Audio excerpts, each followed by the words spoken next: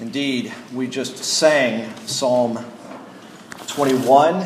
We're going to, in a moment or two, read Psalm 21, and for the next few minutes, we're going to explore Psalm 21 and hear what God has to say to us, to His people, through His Word. As we turn to His Word, let's turn to Him once again in prayer, asking for His help. Almighty God, our Heavenly Father, indeed, your word is a lamp to our feet and a light to our path. And we thank you that you have not left us alone, but you have provided your word and spirit to guide us on that long journey home. That journey which is full of difficulty, but also joy, sorrows as well as rejoicing. Father, as we turn to your word, may your word be our rule. May your Holy Spirit be our teacher. And may your greater glory be our supreme concern. Through Jesus Christ our Lord. Amen. If you haven't already done so, please do turn in your Bibles to Psalm 21. Psalm 21, we are at number 21 in a summer psalm series, seeing all of life as worship through the Psalms. And we've seen that the Psalms in particular are helpful for corporate worship for God's people, but they're helpful for family worship, individual worship as well. Not only worship on the Lord's day, but worship in all of life. Back in the late 1980s, 1990s, I was serving in the U.S. Navy, and I was overseas in the Persian Gulf, the Indian Ocean, and we would love mail call, because mail call brought things from home, letters, care packages. But we also loved going into port because we could buy things. I think some of you know what that's like. It was great to be in a foreign country. And one of the things that I did at the time was I bought very cheap cassette tapes. Okay, picture that, a cassette tape, if anybody remembers those. And I remember some of my fellow officers, some of the guys in my division liked country music. Now, I wasn't up with country music, but they introduced me to something that was called contemporary country music. Not classic country music, but contemporary country music. And I remember listening to this artist by the name of Garth Brooks. And some of you may have heard of Garth Brooks. You might not have ever heard him in a sermon, but today you will. Because he had a song, I think it was a 1990 song, and it goes like this, and here's the refrain. Sometimes I thank God for unanswered prayers. Remember when you're talking to the man upstairs that just because he doesn't answer doesn't mean he don't care. Some of God's greatest gifts are unanswered prayers. Well, his doctrine, his theology, his doctrine of God as the man upstairs is a little bit off. And his doctrine of prayer, his understanding of prayer from a biblical perspective is not so great. But I do think I understand what he's trying to say. Because sometimes it really is God's blessing not to get what we ask for. Especially as James reminds us in James chapter 4, verse 3, you ask and do not receive because you ask wrongly. Remember to spend what you get on your pleasures. And then James goes off to talk about friendship with the world and friendship with God, and they can't coexist. So Garth Brooks led a number of us to have in our unconscious thinking, yes, thank God for unanswered prayer, for not giving us what we may at one time may have wanted. However, as I believe we will see in Psalm 21 today, that answered prayer is a great blessing. And our recognition of God's answer to our prayer is a great gift that gives us reasons to declare as we respond in singing, as we will respond in singing after the sermon, that God is, and it's going to be a change to the hymn of response, that God is our help in ages past, our hope for years to come, our shelter from the stormy blast, and our eternal home. So the recognition that God answers prayer is going to give us a reason to give thanks for what God has done in the past, what he's doing in the present, and what he will do in the future. Now, last week we saw in Psalm 20 a psalm that's best seen as a prayer, asking God. And if that's the case, Psalm 21 is best seen as a song giving thanks. A song giving thanks. Now let's have a few words about Psalm 21. It's another royal psalm. We compare that to Psalm 2 that's quoted, Psalm 110 that's quoted often in the New Testament. But as we saw last week, Psalms 20 and 21 are a pair. There's prayer in Psalm 20 and there's praise in Psalm 21. And many commentators, scholars, theologians believe that Psalms 20 and 21 are connected. Maybe not historically per se, talking about the same exact thing, but definitely thematically, as if they are two panels joined by a common hinge. And in fact, it would be almost wrong to not follow up Psalm 20 with Psalm 21. We need to read those together because the Psalm 20 was on the day of trouble and we were asking God. Today, in Psalm 21, it's a day of rejoicing. God is answering and we are thanking. You noticed from last week, you may remember that these two Psalms, 20 and 21, are more corporate. There's the plural pronouns being used. There's the we, whereas Psalm 19 ends with my. And Psalm 22 will begin with my. Psalms 20 and 21 are especially for the people of God to pray and sing together. Indeed, last week we mentioned, and it's worth mentioning again, that the Book of Common Prayer, the Anglican Book of Common Prayer that was first brought out in 1662, it has prayers for various occasions, orders of words for various occasions. And there's a prayer in the time of war and tumults. And we saw where Psalm 20 might be that occasion. There's war and there's tumults. But Psalm 21 is for this prayer for peace and deliverance from our enemies. So here we have, as it were, two prayers, two songs, both asking and giving thanks. Now, you may recall, for those of you that were here last week, that we saw how Psalm 20 helped us read the Bible, especially the Old Testament, correctly as a completed book with one message.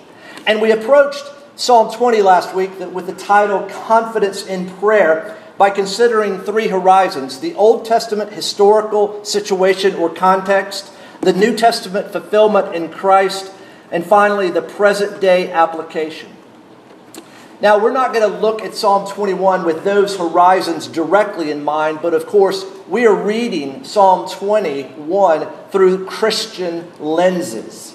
Christ has come. The fulfillment of this psalm has occurred. And so we're going to look at it from the entire perspective of the Scriptures. We will read and unpack and explore Psalm 21 with that in mind, seeing the psalm as both promise and fulfillment in Jesus Christ. But our approach today in Psalm 21 will be through three dimensions of time. Children, how are you doing with your verbs these days, right? What kind of verbs are there in terms of tenses? What are they? Real simple. What are they? Past, present, and future. Right. Past, present, future. Past, present, future. That's our approach to Psalm 21 today, through three dimensions of time. Now, we don't live in either the past, and we don't certainly live in the future. We live in the present. However, our life in the here and now is informed and influenced by both looking back and looking ahead. Our head has to be on a swivel. Those men who I know who have been in combat, where there's really no front line and no rear area, they have to have their head on a swivel. And a Christian also, in a way, has to have their head on a swivel, looking back to what has already happened, looking ahead to what will happen. Our head is on a swivel as we look behind us and as we look ahead of us. Because we live by faith and not by sight in the in-between times, between the already and the not yet. We live between the already and the not yet. Join with me as I read Psalm 21. To the choir master, a psalm of David. O Lord, in your strength the king rejoices, and in your salvation how greatly he exults. You have given him his heart's desire, and have not withheld the request of his lips. For you meet him with rich blessings. You set a crown of fine gold upon his head. He asked life of you. You gave it to him, length of days forever and ever. His glory is great through your salvation. Splendor and majesty you bestow on him, for you make him most blessed forever. You make him glad with the joy of your presence. For the king trusts in the Lord, and through the steadfast love of the Most High, he shall not be moved. Your hand will find out all your enemies. Your right hand will find out those who hate you. You will make them as a blazing oven when you appear. The Lord will swallow them up in his wrath, and fire will consume them. You will destroy their descendants from the earth, and their offspring from among the children of man. Though they plan evil against you, though they devise mischief, they will not succeed. For you will put them to flight. You will aim at their faces with your bows. Be exalted, O Lord, in your strength. We will sing and praise your power. So again, our approach to the text this morning will be to look at the psalm from the perspective of first the present, then the past, and finally the future. So we're going to start off with the present, then go back to the past, and then go ahead to the future. First, the present is a time of rejoicing and trust. And we see that predominantly in verses 1 and 8. O Lord, in your strength the king rejoices. In your salvation, how greatly he exults.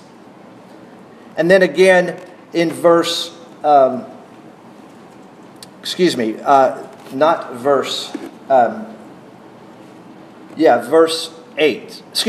7. For the king trusts in the Lord, and through the steadfast love of the Most High, he shall not be moved.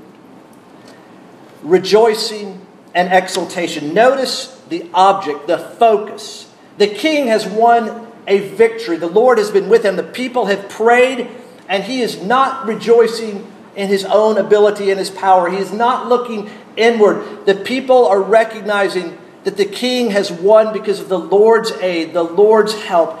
He is rejoicing, they say, in the Lord's strength and exulting in his salvation. Again in verse 7, the king trusts in the Lord, and through the steadfast love of the Most High, he shall not be moved. The king is rejoicing at present, and the king is trusting in the present. And as we've seen, as the king goes, so goes the people. And because the king is trusting, the king is rejoicing, the people are joining him. Look again at verse 7. The king trusts in the Lord. Remember what we saw in chapter 20, verse 7. Some trust in chariots and some in horses, but we trust in the name of the Lord our God. It's picking back up on that theme of trust. So verse 7 ends that because of this trust, and through the steadfast love of the Most High, he shall not be moved. Why is the king not moved? Why is the king not shaken? Because he is trusting in the steadfast love of the Lord. Those of you that are familiar, especially with the Old Testament scriptures, notice that this word steadfast love occurs over and over and over again. It's coming from the Hebrew word hesed, which is hard to translate in English because you think of it could be faithfulness, mercy, steadfast love, unfailing love. It's trying to capture God's covenant love, His faithful love that we heard in God's covenant with David the king. The king has received the outworking of the Lord's strength, and he is a recipient of the Lord's steadfast love. He is both, interestingly, moved in that he rejoices, and he is not moved because he was not overcome by enemies. What is the king doing? At present, he is rejoicing. Why? Why is the king rejoicing? Because of the past. And so now let's look at verses 2 through 6 as we see a record of the Lord's salvation, a record of His rescue and deliverance. Now these verses, even beginning with 1 up to verse 7, is addressed to the Lord about the king. And remember from last week, the king is representing the people. As the king goes, so goes the people. This psalm assumes that the king of Israel, David, and those who come after him will be pious. They will be faithful. And the king was called to lead God's people in obedience to the Lord. And we see that through the historical books of the king's either faithfulness to the Lord or the king's unfaithfulness to the Lord. But here we see the king has been faithful to follow the Lord, and the Lord has given him victory and the nation victory. Look with me at a few things. Look at verse 2.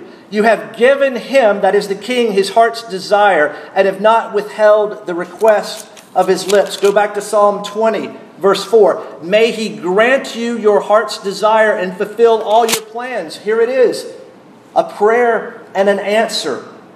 It's a celebration of the military successes that have been prayed for. You see all of these going into verse 3. You meet him with rich blessings. You set a crown of fine gold upon his head. Not so much his coronation, but the king returns from battle and he sits back down as less as chief of staff of the army and more the king. He asked life of you and you gave it to him. Length of days forever and ever. His glory is great through your salvation. Splendor and majesty you bestow on him. The people, as they look back to the past, this record of God's rescue and deliverance, of salvation, what are they doing? They're giving thanks. They're giving thanks. It's interesting that I think most of us recognize when life gets tough, right? Everybody prays. I mean, how often, it's every day, there's some tragedy in the nation, some death, some expected thing, and what it goes out, our thoughts and our prayers are with you. You hear news stories of people rescued from caves and mines, and you hear people say, well, all we could do was pray. Even the unbeliever has that reflex that cannot be suppressed to pray. And so Psalm 20, in this preparation for battle, people prayed. But notice after the battle, after the victory in Psalm 21, what are people doing? They're praying. They're giving thanks.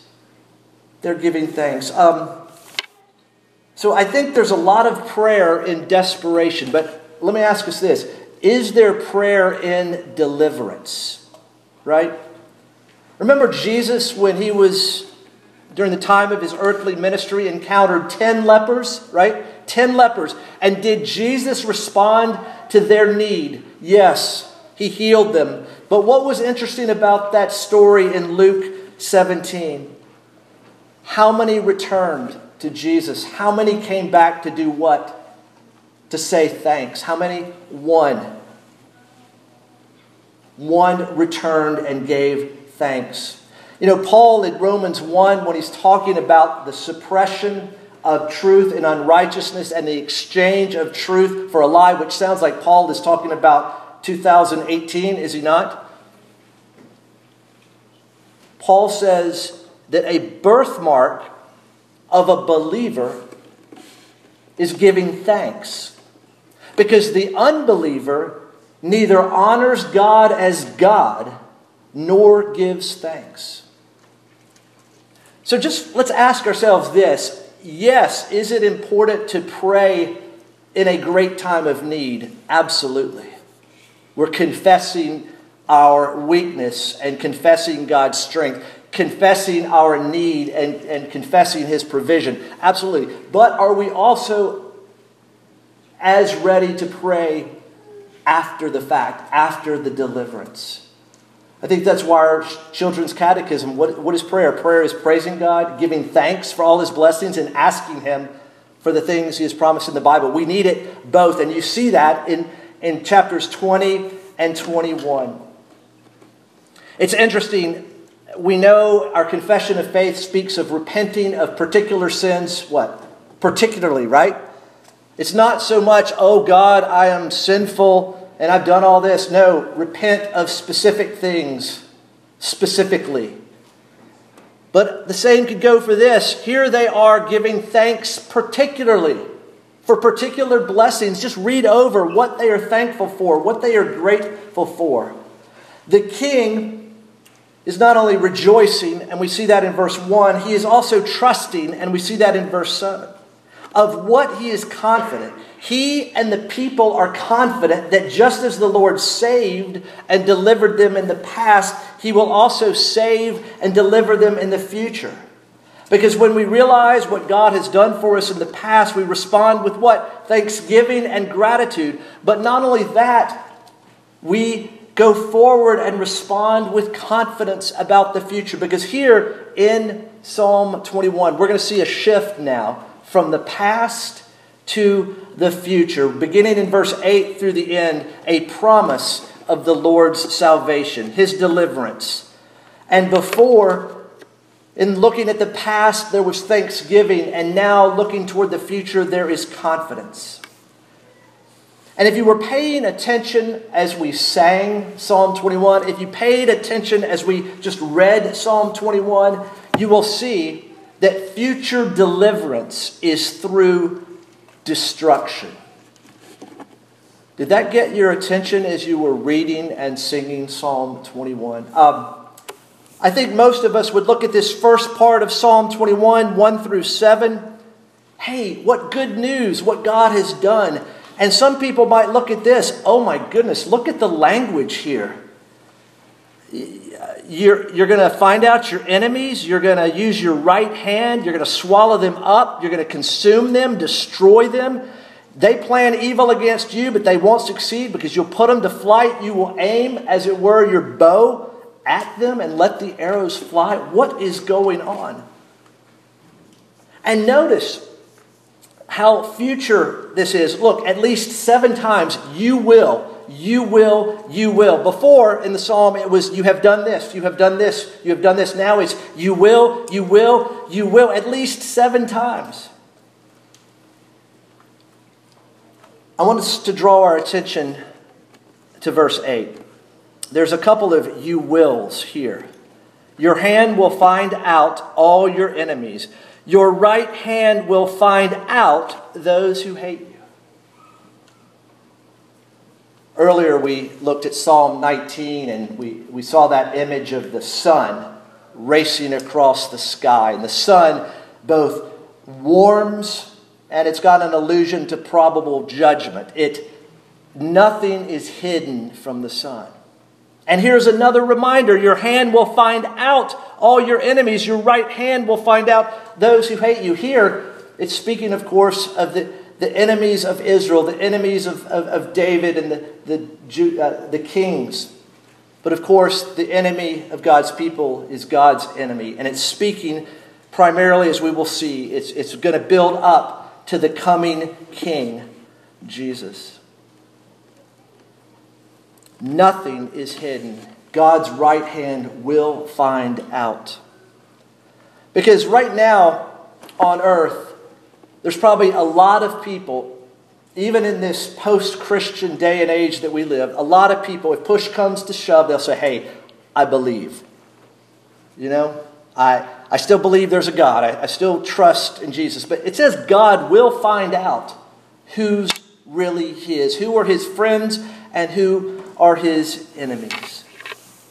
So in these verses 8 through 12, you see this war, this campaign against the enemies of God and God's people.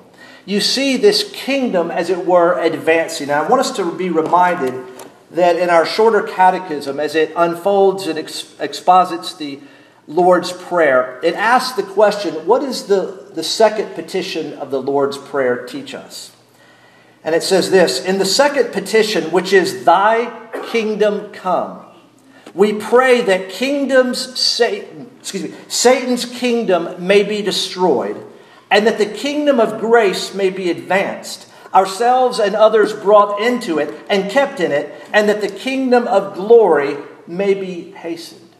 Did you hear that? The advancement of the kingdom of grace as it moves toward the kingdom of glory requires the destruction of Satan's kingdom.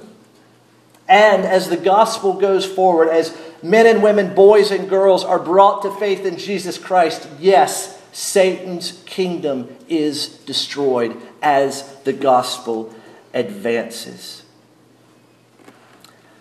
Look with me at verse 13. The psalm ends with this, be exalted, O Lord, in your strength. We will sing and praise your power. Back to the present, as it were, with a look to the future. There's the promise of final triumph. The king rejoices in verse 1, and then in verse 13, it's the king and the people rejoice. They are singing and praising the Lord's strength, the Lord's power. Here, as this psalm ends, man, as it were, is out of sight. Though he's not unheard, man is singing. Because man's part here is to stand aside, to admire the work of the Lord, and to give thanks, both then and now. Now, as we draw to a conclusion, we need to remember at least two things. First, Jesus is the fulfillment of Psalm 21. He is the King. Because look with me at the language. He asked life of you. You gave it to him, length of days forever and ever. Well, King David died. The kings that came after him died. His glory is great through your salvation. Splendor and majesty you bestow on him. You make him most blessed forever. And you make him glad with the joy of your presence. Again, the language describing the king here, as it were, burst its own banks. Because the king is described as living forever and ever, and he receives splendor and bliss that is unending. Now, we might think this is exaggeration or hyperbole. You know, some of us are given to exaggerate, to basically fudge with the truth to make a point, aren't we? To go over and beyond. But here,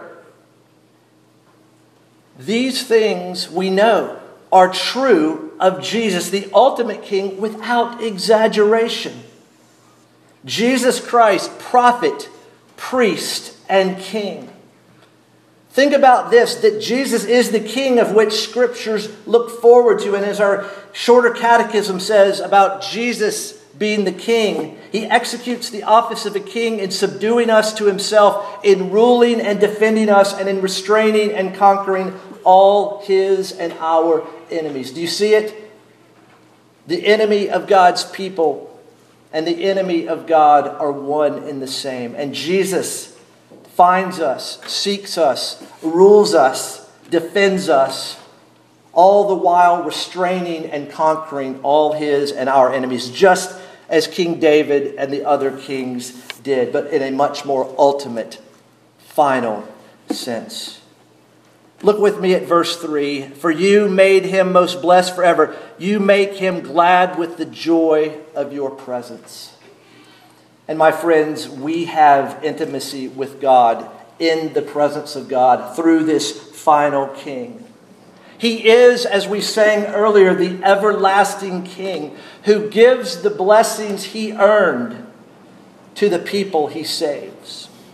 So first, Jesus is the fulfillment of Psalm 21. Indeed, Jesus, as He sang this psalm, would most likely know that it's speaking of Him. But second, because Jesus is the King, the fulfillment, the ultimate King, we live under His rule in the present. In that time between the past and the future, between the already and the not yet. Every week we say a confession of faith together. We confess corporately, whether it's the Apostles' Creed, the Nicene Creed, the Westminster Confession of Faith, the Heidelberg Catechism. One of the early church creeds was this: Jesus is Lord. We even see that all in the New Testament. Jesus is Lord. But another early church confession was this: Christ has died. Christ is risen. Christ will come again. With that in mind, John Stott, in his commentary on Titus chapter 2, says this, quote, "The best way to live now," that would be in the present, "is to learn to do spiritually what is impossible physically. Namely, to look in opposite directions at the same time. We need to look back and remember, and we need to look forward and anticipate." And we see that look in Psalm 21. Indeed, we are to look back at Christ's first coming for us and our salvation and give thanks. And we are to look forward to His second coming, His return, when He will make all things new, when He will wipe away every tear, when there will be no more death nor sorrow. That day is coming. And there is, because of that, there is strength and stability in our lives here and now as we rejoice, not in our own strength, but we rejoice in the strength of the Lord and as we trust in His steadfast love. My friends, Psalm 21 is a song of God's people giving thanks for answered prayer. Let us indeed give thanks to God for answered prayers, answers that are found always and only in Jesus Christ. Let's pray. Almighty God, our Heavenly Father, we thank You for this record, this historical record in the form of a song about Your deliverance of Your people.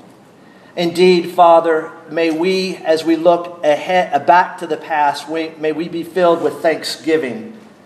And may, as we look ahead, face the future with confidence, knowing that You can be trusted, that Your steadfast love is indeed what it is, steadfast. And that as we live in light of Your faithfulness, Your steadfast love, in Your strength, we will not be moved. And Father, we thank You for Jesus, who was indeed not moved when it came to going to the cross in our place and our behalf. And yet, the gravestone was removed, and He emerged triumphant from the grave. He has ascended to Your right hand, and we can be assured of His return to finish what He has begun. Father, help us to have the strength and the stability that rest in Christ alone. Amen.